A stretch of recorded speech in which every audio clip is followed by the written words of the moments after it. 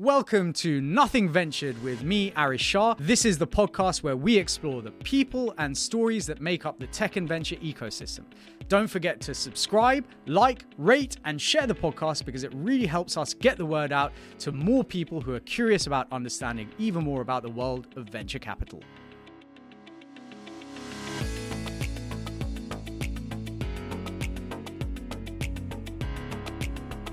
This season of Nothing Ventured is sponsored by Odin. Odin helps angels, VCs, and founders to raise and deploy capital seamlessly. You can structure your SPVs and now run your funds, handle capital calls, portfolio management more smoothly and easily in one place. Founders use Odin to raise their entire round in a few clicks by simply sending investors a link and receiving investments immediately. Odin works with over 5,000 investors and over 150 emerging fund managers and angel syndicates globally. Head to joinodin.com to learn more. That's joinodin.com. Hello and welcome to this episode of Nothing Ventured with me, Arish Shah. Today I was super excited to have with me in the studio Beni. Sam is the founder of Platin, a platform that reimagines networking with advanced AI that curates your connections for meaning and value, unlocking networking's full potential. Prior to founding Platin, Sam was head of innovation at Tech Nation and had founded and exited multiple deep tech ventures. In today's episode, we talked about leaving Iran and being without status here in the UK for 4 years, the reality of entrepreneurship, Sam living on his office couch for 3 years. We talk about complex AI, the convergence of complex systems or complexity in systems and AI, and has OpenAI killed the internet? Finally, we talked about separating the social from social media at Platin. Let's get straight into it. Hello and welcome to this episode of Nothing Ventured with me, Arish Shah. Today I have with me in the studio Beni. If you haven't had the chance yet, do check out our primer episode where Sam talks a little bit about his background and some of the stuff that's really exciting him at the moment. But we are going to get into a bit of the detail that we didn't discuss in that primer episode right now. But for the time being, Sam, thank you so much for joining me in the studio. It's such a pleasure to have you here. Thank you for having me. I'm super excited. Amazing. Well, look, we're going to dive straight in, and I appreciate this is probably quite a difficult topic, but you've had an incredible and non-traditional background, right? Having come to the UK essentially as a refugee. Can you talk us through your experience and how that has informed your journey into venture and all the things that you've done thereafter? Of course, for various reasons, unfortunately, I had to flee my homeland, where I was born in Iran, and I came to UK alone when I was 17, illegally. As an asylum seeker, right? And so wait. Just to clarify, the routes you came down were illegal. You yourself were not illegal. Well, it's a grey area. Well, it depends if you're talking to Suella Braverman exactly. or not, right? If you're speaking to the government, they would see it differently. Yeah. And ultimately, I have applied for asylum upon my arrival, and I was 17. Wow. 17. I came to UK alone and applied for asylum. And here I was in the UK, and had to figure out kind of what's next. And I was quite proud of myself, quite frankly, because I didn't believe that I should ask for help, because although the government supports individuals who come this way, but I never asked for it, to be honest with you, because I was quite proud that I don't want that, right? However, because of overall like the legal situation that exists, usually they should kind of like give you a response around your asylum case around 6 months. And mine, although I didn't know it at the time, I've got a hindsight now, took over almost 4 years. Wow. So what that means is that for 4 years, I couldn't open a bank account. I couldn't study. I couldn't work. Nothing.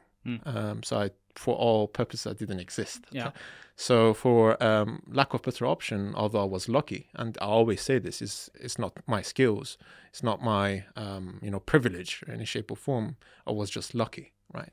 Someone else in my shoes, if they didn't have access to some entrepreneurs, which I would say, there is a higher chance for me to sit here with you talking about AI and futurology than actually when you go down, serve your kebab in a kebab shop, to be honest with you. Sure. But in this case, what has changed for me was that, a friend of mine who I was quite connected with the internet, believe it or not, actually doing some philosophy course, called me and said like he knows about my situations. Shout out to Ash, who became my first co-founder. He called me and said like, hey, I know your situation, Sam. I'm thinking to start a tech company. Would you like to move into Birmingham and, I'll be custodian of your shares and we start this company together. Wow. And I said, dude, I have no other option. I can't do anything. Whatever, I'm in. Right. So I moved to Birmingham to start this, sleeping on his couch. Wow. And him being custodian of my shares. And we started Webinlog, which was kind of like Pi to AWS really blew up, which was web infrastructure providing VPS to SMEs, building their applications and so on. And it worked out. We hired several developers and engineers, and I was a kind of a young entrepreneur without a visa, without any paperwork, without a bank. Although I was working in my own company, although I didn't have any shares because my shares were kind of like owned by my co-founder. So, apart from anything else, just a huge amount of trust, right? Oh, yeah, of course. I did not have any other option. Yeah. But shout out to Ash, who's an amazing founder now. He's running his own fintech right now. And so we started this company together, and it was a great experience with the third co-founder who was finishing his PhD in University of Birmingham. And I learned more and more about entrepreneurship, about engineering, about developers. I suddenly found myself managing the developers, and I didn't know whether they're lying to me or not. They're delaying because they say something, so I had to learn programming, coding, and stuff like that to be able to manage them. And that was my journey into entrepreneurship. And so talk me through kind of how you then kind of came through the asylum system, right? Because presumably you're doing all of this stuff. To your point, you're having to do it not under the radar, but you're having to do it in a way that doesn't breach the terms of your status, right? Of course. But that could have been like, given the stories that we hear today, could have just been an ongoing situation to your point, 4 years is already remarkable, but could have even lasted longer. So how talk me through how you passed through the system and kind of the feeling and the sentiment that you had once that happened. Of course. Just to update for that first venture, right? We decided to kind of move on and started kind of another venture around renewable energy. We were too early, right? This is not kind of like the green revolution we're living right now. We're talking about a decade ago. So that's really was a slow death of that company. I ended up sleeping in my office on the couch for 3 years. Wow. And during that moment, I said like enough is enough. So kind of like through some advice and through discussion with lawyers, decided to sue the UK government. Oh my God. Okay. Let's get into that. Yeah. And I won in the courts. So they had 2 weeks to give me the positive kind of like. But could they not? Could that not have backfired on you? Could they? Of course, they could decline, and I should have been forcibly removed and deported to a country that most likely would have had severe consequences on me. Wow. Which I'm unfortunately unable to get in. And it could have backfired for sure, right? But I didn't have any other option again. And in this case, I pushed forward and it worked. Fortunately, I arrived there, and believe it or not, actually, which was quite interesting. I remember going to the court, and the Home Office lawyers, the main lawyer of the Home Office, the gentleman was blind, so he couldn't read the documents I provided because it was in pride to be able to read it. So therefore, the whole court kind of like lasted maybe 4 minutes. Wow. Because no information could be provided.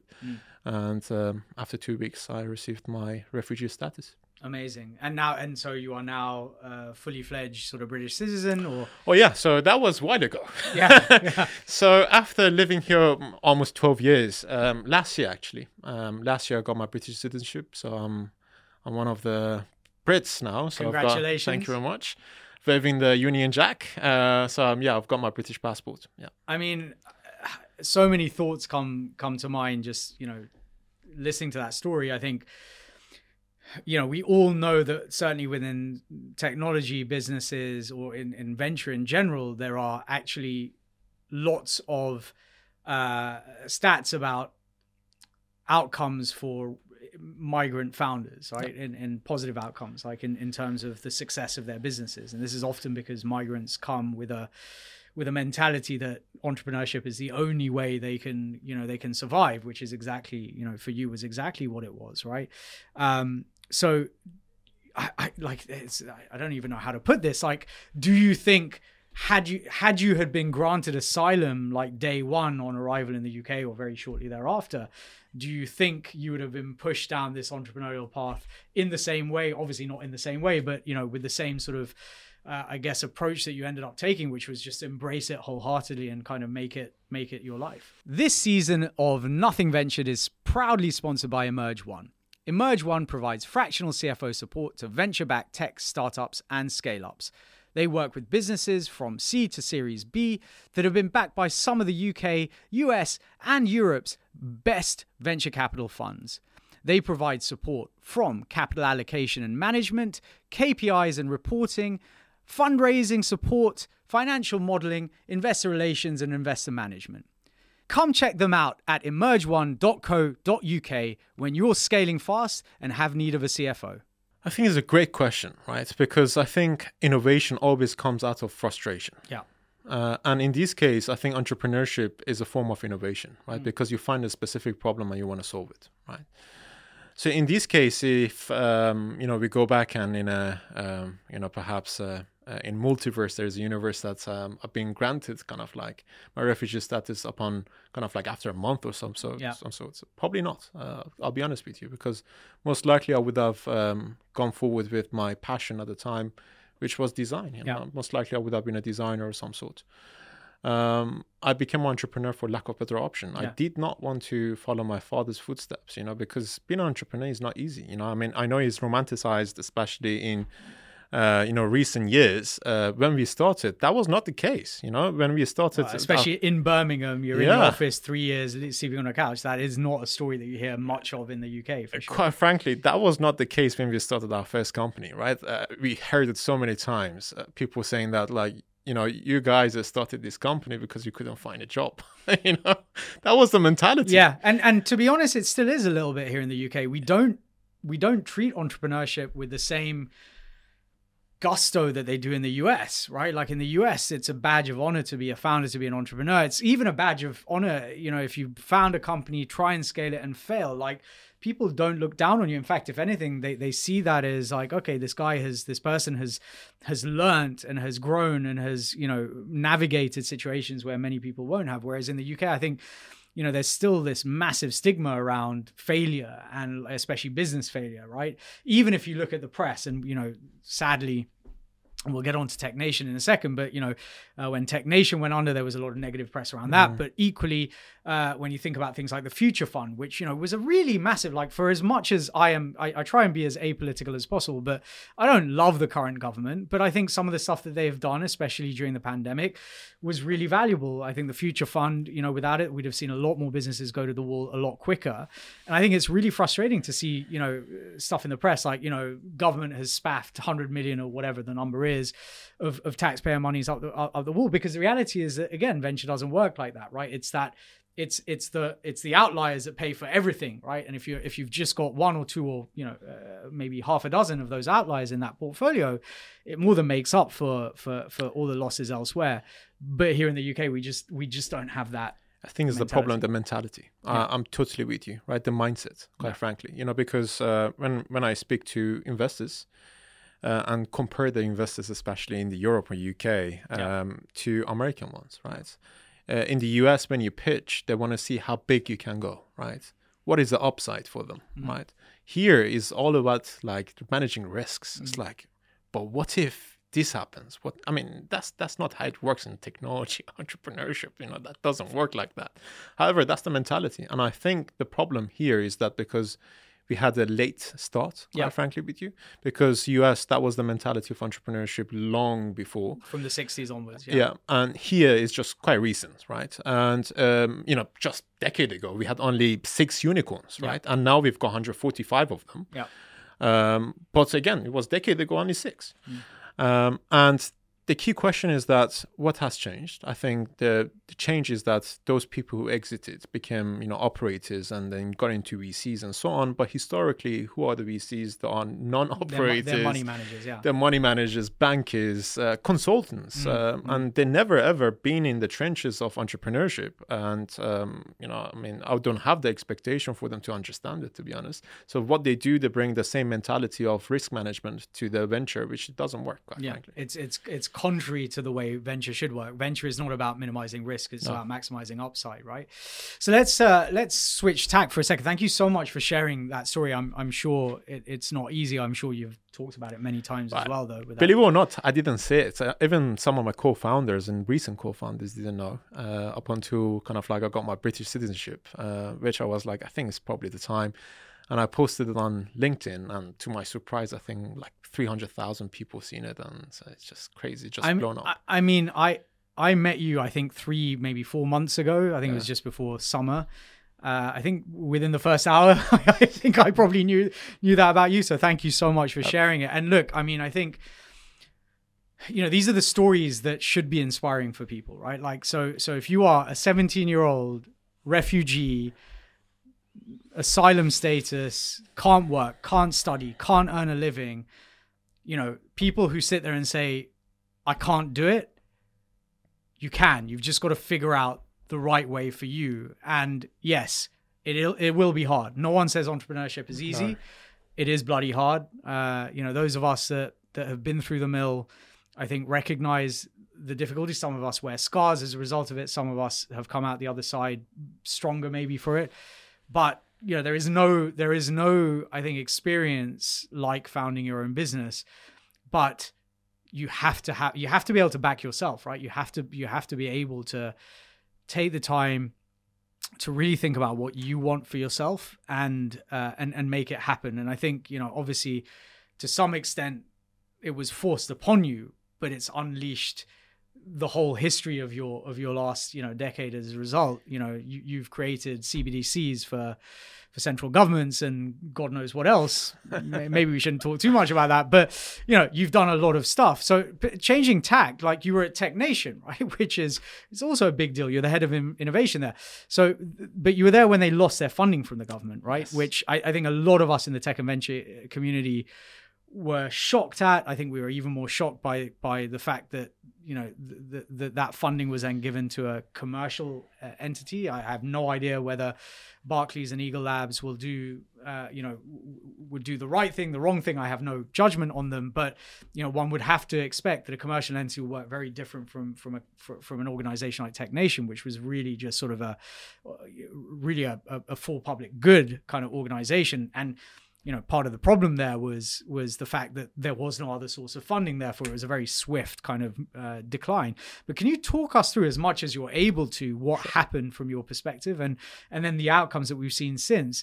And how do you see government policy shaping the future of tech in the UK? And here I'm thinking about things like visa programs, what they've done to R&D of late, then also the SEI, SEIS regimes. I'd love to get your perspective, having kind of been in Tech Nation and seen that really, from the ground up.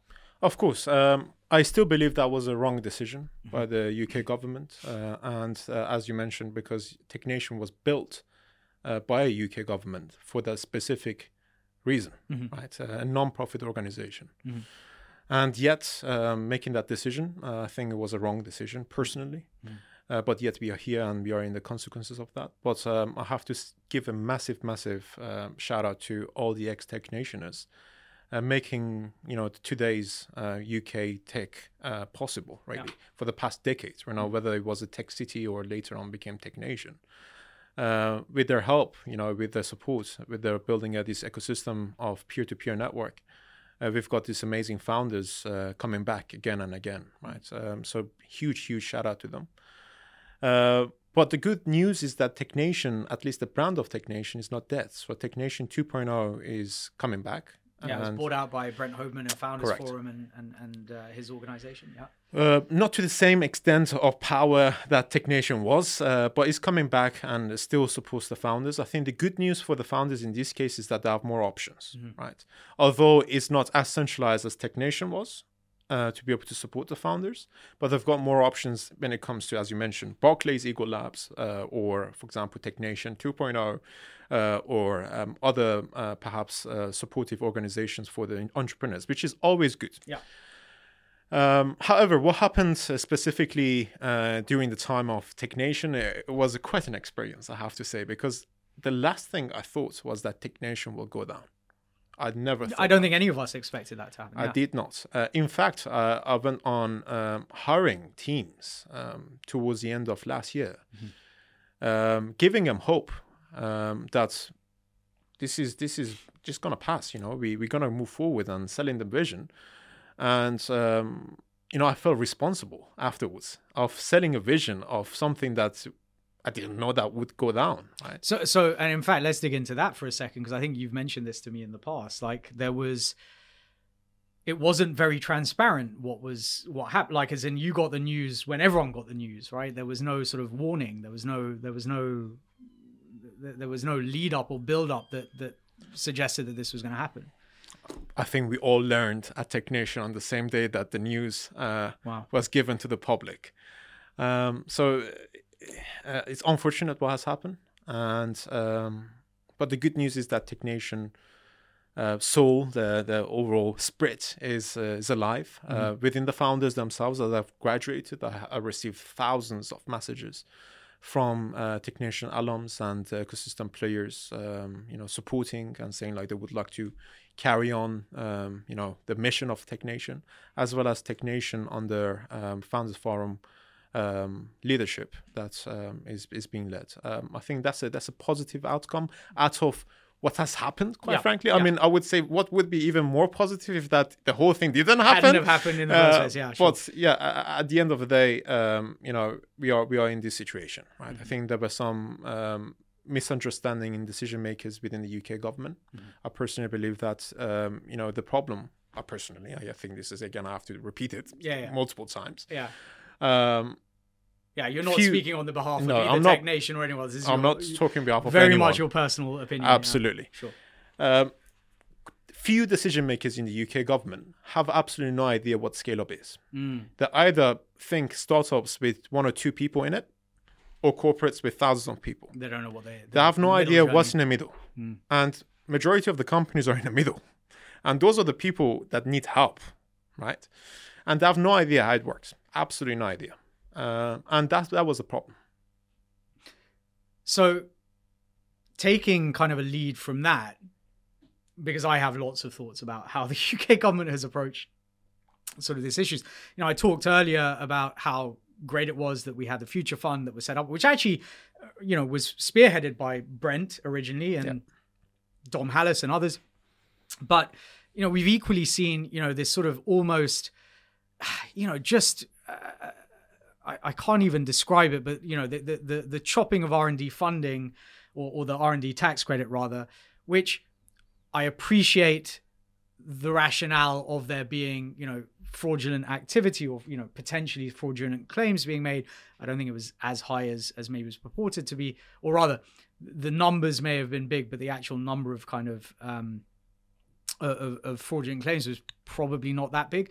I think the problem is it was like we'll take an axe to everything. We'll cut the knees out of everyone rather than just targeting the perpetrator. So again, that to me stifles innovation. Like a lot of businesses, we work with obviously a lot of startups and scale ups in my business. That R&D for a lot of them, it not a lifeline, but it's often, it's something that you kept up your sleeve, your back pocket, so that, you always knew that there was a bit of additional runway to kind of make things better. It feels like that's a very heavy-handed approach. I think the SEIS, loosening of the SEIS rules, or not loosening, but, increasing the allocation is great. And equally, some of the rules around now, pensions being able to allocate more into venture, again, great, but it just feels like there isn't a coherent policy around tech and venture in this country. And then, we've had people like Neil Shah on from the London Stock Exchange Group, and then, others like Hussein Kanji, who are vehemently kind of, in no way, shape or form are they anti kind of the London Stock Exchange or anything like that, but they just don't believe that here in the UK and Europe, we're set up for success in the same way as the US. So this is why we see so many of our companies, decamping, heading over to the US and listing, because the rules and equally the mentality, I think, of a lot of the pools of capital here is just not there to support tech businesses. So I guess I don't know what my question really is, but I think maybe what I'm trying to ask is, do you think that the government, certainly at the moment, is showing is it showing that they have an understanding of and the interests of this sort of the tech ecosystem in mind, or do you think it's sort of a bit haphazard? I think they are going in the right direction, to be honest with you, because forever we had this situation of tech in the UK government being divided between two different ministries, DCMS and BASE. Yeah. That was a huge headache for everyone, right? And they fixed it, which is great. And to be honest, I think Minister George Freeman is the only, as far as I know, is the only minister that has ever, from a background of venture, that got into politics, actually. Other than maybe Rishi Sunak, sort of. Maybe, kind of, ish. Yeah. And so this is a good progress, I would say. Is it enough? I mean, when it comes to politics, it's never enough. Never enough, yeah. But is a good direction. I think it was the right decision to be able to combine those two ministries together, and we are moving towards the right direction. I think especially like building up new office for quantum technologies is the right decision. Having a strengthening office for AI is the right decision. These are right decisions, right? To make UK the superpower of science and innovation. These are definitely the right decisions. However, there are some wrong decisions, as always with politics. Again, we talk about some of the, I think this is something that goes behind page 2, page 3 of BBC most likely. But one of the things that is being discussed quite a lot is the online safety bill. Yeah. And the online safety bill, basically, I completely understand it from, when it comes to specifics on the safety of individuals. We know that for sure. Social media such as Facebook should have been regulated from day one. That directly, suicides of teenagers are directly correlated with use of social media. Instagram. Exactly, with Instagram and so on. We know that pedophiles are operating on these social medias. We know all of that. But is the answer completely removing encryption of internet?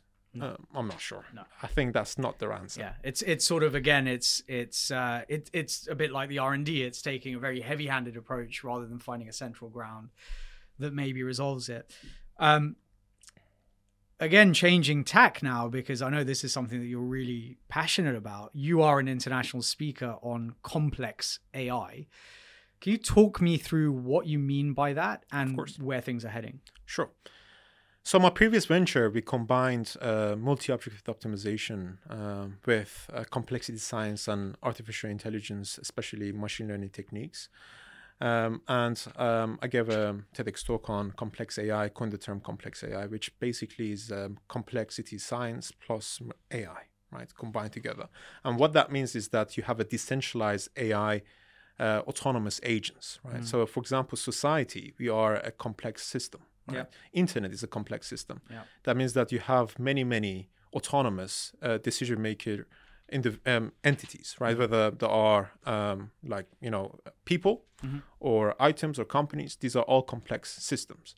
Historically, AI been really bad in dealing with complex systems, right? That's why we don't have autonomous vehicles on the road, is because driving is a complex problem. So what complex AI is actually combining complexity science with machine learning, AI techniques, and so on. And that was the specific key point that I mentioned like in 2019. But the problem that we had at the time specifically was that natural language wasn't advanced enough. So you couldn't have a proper human-machine interaction. So you could still speaking programming and code and so on.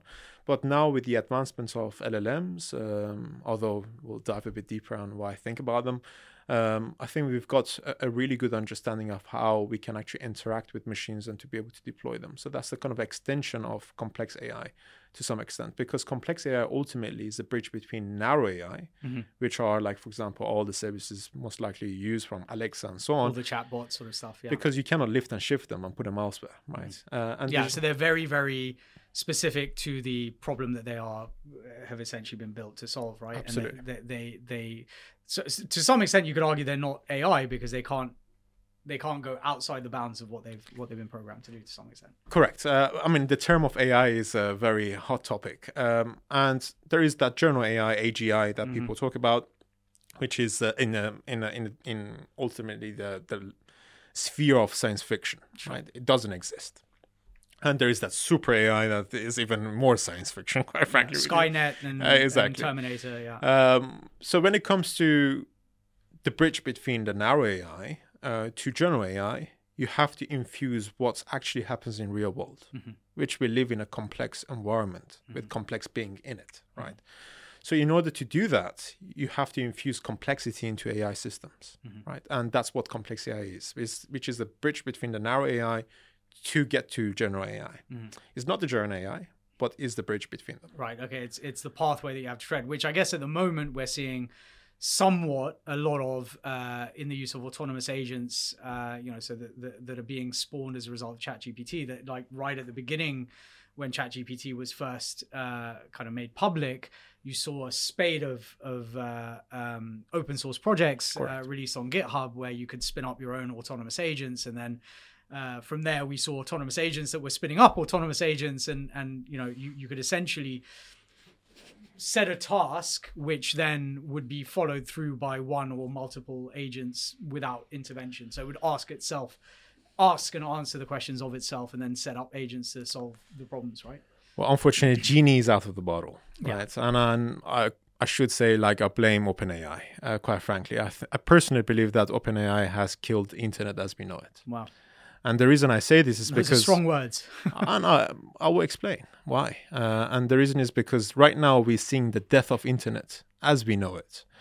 And the reason is because right now with synthetic data, with synthetic information, with synthetic text, images, videos, and so on, without metadata, without actually determining the AI generated, we have infused internet with tons of them. I think there was in the data like almost 30% right now. Oh, so you're talking about essentially disinformation, so deep fakes, and not just that, but ultimately this data, right, being infused into internet. Got it. And more, what happens is that the next generation of LLMs, the next generation of AI systems need to be trained on said data. Yeah. And guess what? Those trained data are trained on the previous data that is hallucinated. Yeah. Okay. You do that 5 times, and you just get pure hallucination.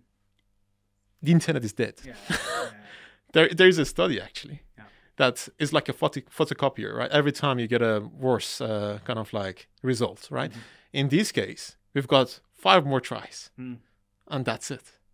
And we know for a fact that by 2 years' time, 90% of the data would be AI generated. So potentially corrupt, potentially incorrect, absolutely, or certainly unidentifiable, right? You can't get back to the source. We don't know whether it's human generated or it's AI generated. Wow.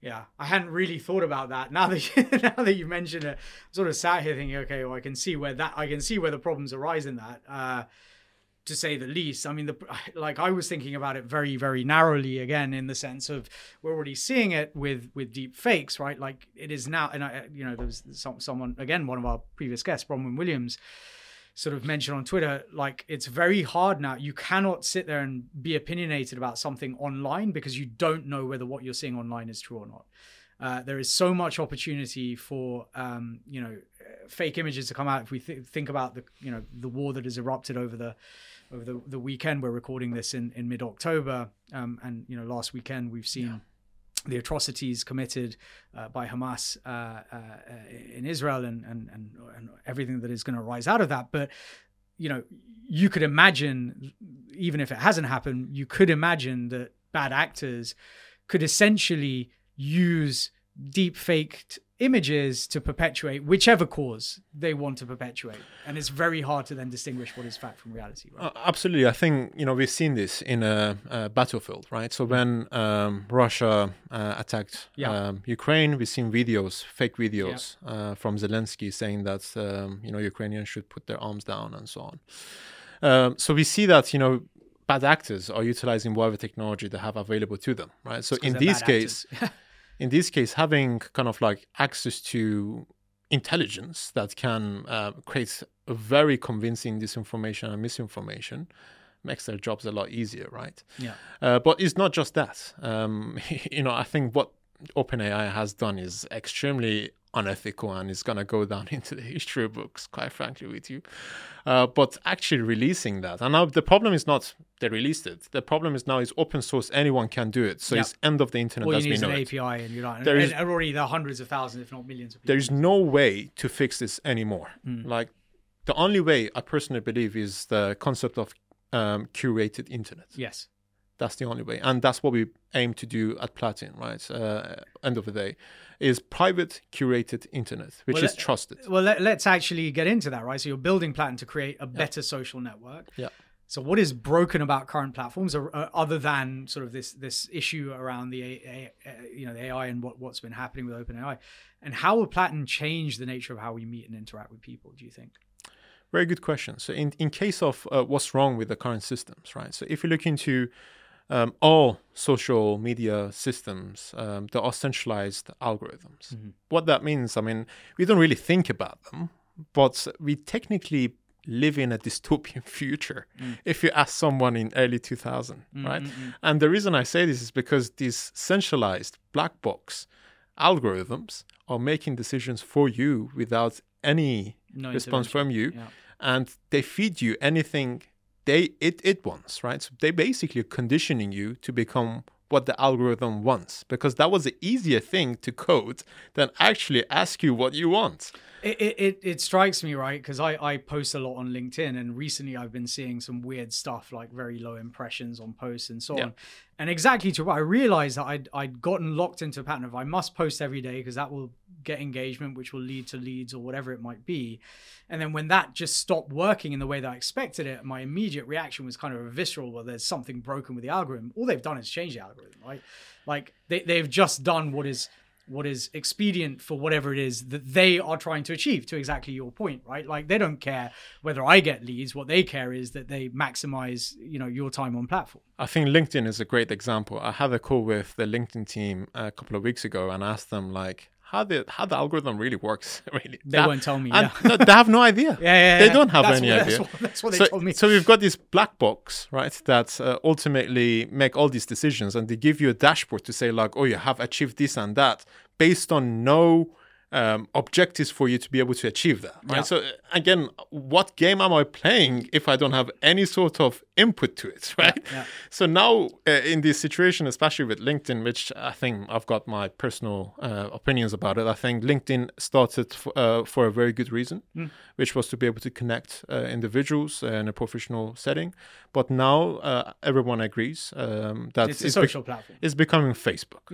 It's a social platform. And not just that, but also the authenticity of human-to-human interaction is dead. And the reason is because you can now just go on LinkedIn, click on generate message for me, and it just write a message for you and send it to me. If I know that you've done that, right? I don't feel like you've spent any time. Why would I even look at your message because you just clicked one button and you didn't even write it? Right. So, and not only that, and predating that, you have bots that, like I'm seeing this on a lot of the posts that I put out. You've now got people replying with clearly what they've done is they've got a chat bot or an AI bot that is essentially looking at your post. So they've set up, automatically for any post written by this person or containing these keywords, go in, summarize a post, and then spew it back as a comment. And it's so obviously happening. Actually, believe it or not, Irish, they don't use the third parties. It's a feature on LinkedIn. You reckon it's an actual LinkedIn? It's an actual LinkedIn feature, which is crazy. Well, I mean, what I do know is like I recently earned a top entrepreneurship badge, and I had no idea. Thank you. I had no idea how I earned it, but the reason I earned it was because they've set up a new flow, which is they have what they call community articles. So they use AI to generate articles, which then they ask people to comment or to add feedback onto, and when you read these articles, they are everything that's wrong with the Chat GPT world, right? Like you can tell that they're written by AI. You can tell that they are very superficial, like not deep kind of articles. And of course, what LinkedIn is then doing is getting our knowledge to then retrain those models as they move forward. But yeah, I mean, it's been this noticeable shift in that direction, and it's a very uncomfortable direction for sure. And to be honest, the spam, right? I received 300 messages. Yeah. 90% of them are spam on a daily basis. Yeah. Do you need another R&D, SEO, developer shop in India? Don't. Yeah. Like, I don't want any of these. Yeah, please no. Yeah. So there are so many issues right now with, the de facto of ultimately online networking, which is LinkedIn, right? It became a data farm, quite frankly. Microsoft, what they've done is amazing, but it's kind of like being data farm for Microsoft at this stage. So we thought, how can we fix this problem, right? Not just on spamming, not just on kind of connecting people, but democratization and empowering individuals' decision-making, empowering freedom of choice, celebrating differences of individuals. And what we are doing is exactly the opposite of that, right? With LLMs right now, what we do ultimately is combine humanity's knowledge in one centralized system and give you that information on an average to an individual. So there is no personalization. But this is a problem with technology. I mean, like I've been saying this for a long time, probably shouting into the void, right? But this is the reality of technology. Technology abstracts away to the average, because that's the only way you can achieve scale. Because the more personalized you get, the harder it is to scale, because you've got to personalize for everyone. Now, if you can do that with AI of some nature, then great. Exactly. Which is what I'm sure we're getting to. But for the most part, it's about how do I best fit as many as possible. That's right. And the outliers will figure themselves out. Absolutely. Right. However, with the same technology, you can achieve the other way around, as you mentioned. So I think it's all about empowering individuals to be able to determine their own interests, their own objectives in this case. I think what we've done, especially with social media systems, to be able to ultimately utilize our best knowledge around social psychology and neurology and all of these things into making applications that are super, super addictive, even more addictive than most of the drugs out there. Sure. Because they're driving your dopamine release. What we've done is basically maximizing profit for certain corporations to become bigger and bigger by ultimately creating these very, very addictive systems called social medias, right? I think the way is to separate the social from the media. We believe that at Platin that social interaction are the key, and the media is a distraction. Yeah. And that's what we truly believe.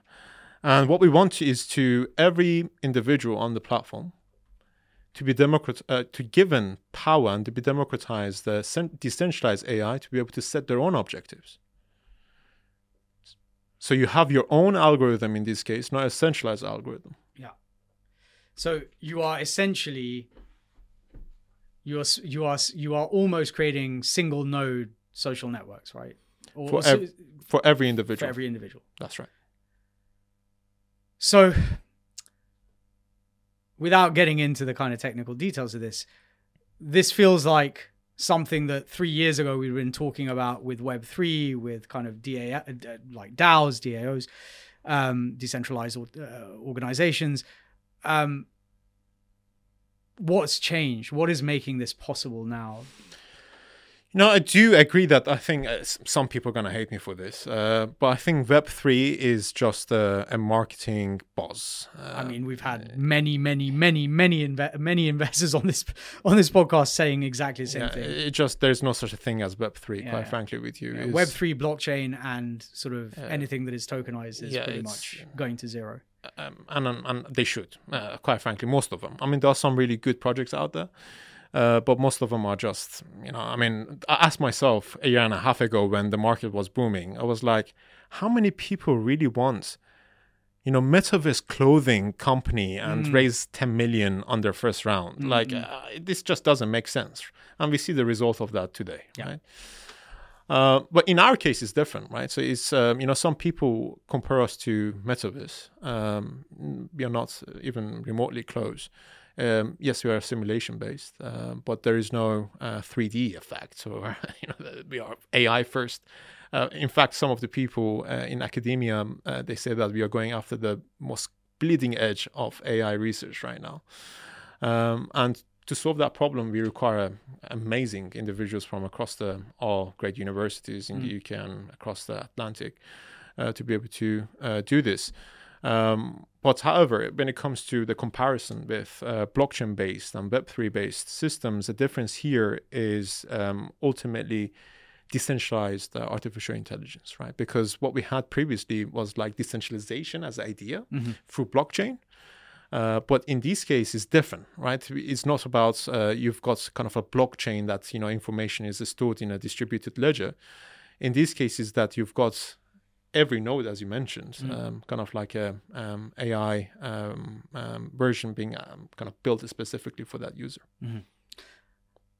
I mean, I think there is. I mean, I personally believe we have problems with social networks. I haven't used Facebook for probably about 15 years.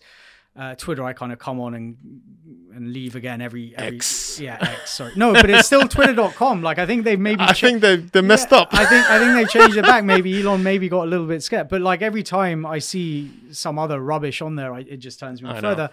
And LinkedIn, to your point, like has become this kind of farm of just inauthentic content, and everyone sort of just vying for attention. And I'm probably one of those people. I'm not so proud as to say that I don't use it in ways that satisfy my own goals. But the frustration is very much that the authenticity of connections that you make on LinkedIn are only kind of an inch deep. They aren't very, very, they aren't deep relationships. No. And I think what it sounds like you're building at Platin is a way to create deeper relationships with people with whom you actually want to have a relationship. Absolutely. And also maintain your current relationships. Yeah.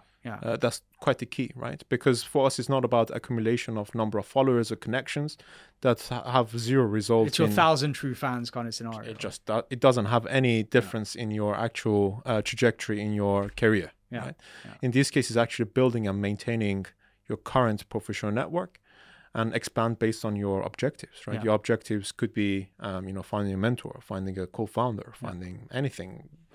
It's a dynamic system. Yeah. Sam, it's been absolutely incredible having you here on the podcast. I mean, I think I say this after every podcast, but we probably could have done another 2 hours or two podcasts. Like at some point, I'm sure we'll get around to it. In the meantime, for our audience, where's the best place for them to find you online? Are you on LinkedIn, Twitter? Where's the best place for them to look for you? Well, spoiler alert, LinkedIn. Actually, I've decided a few years back to delete all of my social medias. I think that was a great decision, quite frankly with you. So the only place I am on, which I was forced by my ex-co-founder to jump on board, is LinkedIn. So I'm still on LinkedIn. So if you'd like to find me, it's very simple. You can just put sambeni.com, straight goes to my LinkedIn. Amazing. Sam, thank you so much for joining me. It's been an absolute pleasure having you here with me today. Thank you very much. I really enjoyed it.